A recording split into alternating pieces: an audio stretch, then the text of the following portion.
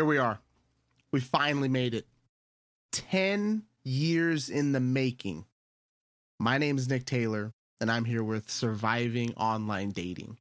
This first episode, you could say it's an episode, I guess. Episode 1, I would say it's more of a prologue. It's a prologue to a compilation of everything I have learned in the past 10 years in the online dating space. I think with Tinder is the end-all, be-all online dating app. We went through OkCupid, Match.com, all that bullshit, and we ended up at Tinder. I think Tinder is the final form of online dating, and what we need to do is figure out how to use it as a tool, get what we want, and meet new people. I don't claim whatsoever to be a relationship expert. I tell everyone I've ever known, anyone that's ever asked me advice on how to get dates online, how to meet women online, I always tell them I'm not a relationship expert. That is not what I am. 10 years ago, I made an OkCupid account. Since then, I've used online dating. And it's a really weird thing that online dating is it a game? I mean, we've always said that relationships are games, that meeting people in bars, meeting people out anywhere, that it's a game, right? The game. That's what it is. That's what online dating is, but it's a complete different game. I've seen people recently, I mean, in the past 3 years, people I personally know getting divorced and not knowing what to do. Not knowing how to use these apps. And when I say not knowing how to use, I don't mean how to operate the app, right? I mean, how do you get the matches? How do you get the matches from the women you want? That's how to work the app. That's what they can't do. And it's not because the way they look. It's not because of any of these things. It could be that their pictures just don't look good. They just don't take the right pictures. You need to learn how to take a good picture, how to look photogenic. That's a skill. These are the kinds of things you have to learn. And I know back in 2002, or you got married in 1995, that didn't matter. That didn't matter back then. It didn't. But it matters now if you're going to use Tinder, which I suggest you do use Tinder. I suggest it 100%. Why would you not use Tinder? You can put yourself in front of thousands of women, or vice versa, thousands of men, and scroll through them in one day. Why would you not use this? It's a must for everyone. It honestly is, even if you don't think it's for you. I've talked to many people, many guys in my life that have had shitty luck with women. And I give them a few tips on Tinder, and boom, they will have a date in at least a week. They will get more matches. And let's be real, matches are everything on Tinder. They really are. So at the end of the day, I'm making this podcast because I do think I have the information for everyone to have a successful time on any online dating app they choose, even though I suggest Tinder. And this isn't sponsored. I'm not Tinder sponsored. I mean, if Tinder wants to sponsor me, they can go ahead. But this is not Tinder sponsored. I just think the way the app works, it is the number one dating app out there by far. So this podcast is really for people that are, maybe you're divorced. Maybe you got married in the 80s or 90s. You're getting divorced in 2021.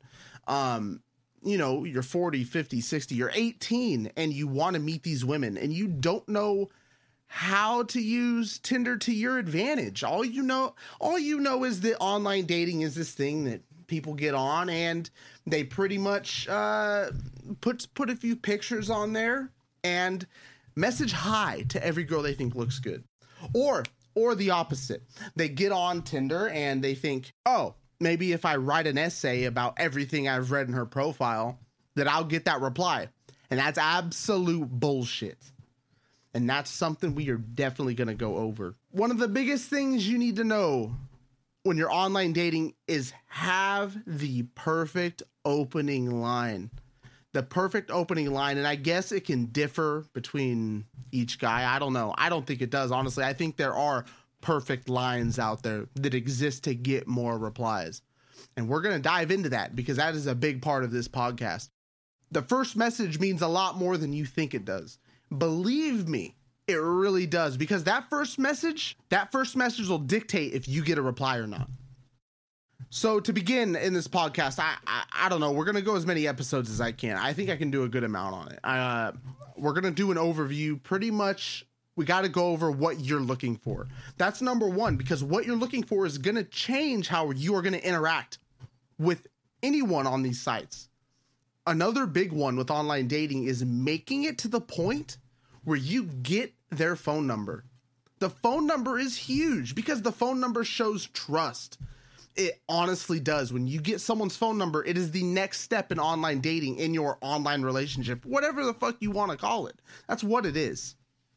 And then you take that phone number, you gain that trust, and then you go on a date. And that is another level that if you want to get to, go for it. I mean, I think 90% of us do, right? That's the whole point, is we want to get a date and meet someone that we love or whatever the fuck it is, right?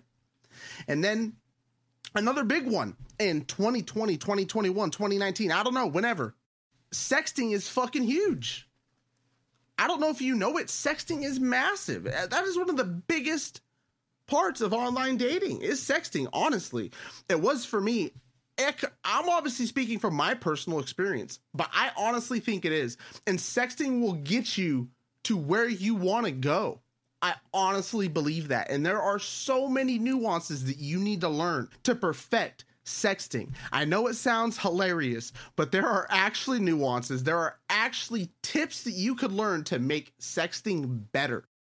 I mean, I'm going to go over my personal dating stories. I have some pretty good, what I think to be pretty good dating stories. I will go over. I mean, maybe you can learn from them. Maybe you won't. We're going to talk about the first date. Once you get that date, what should you do on the first date? The thing about online dating is the first date is completely different than any other date, for good reason.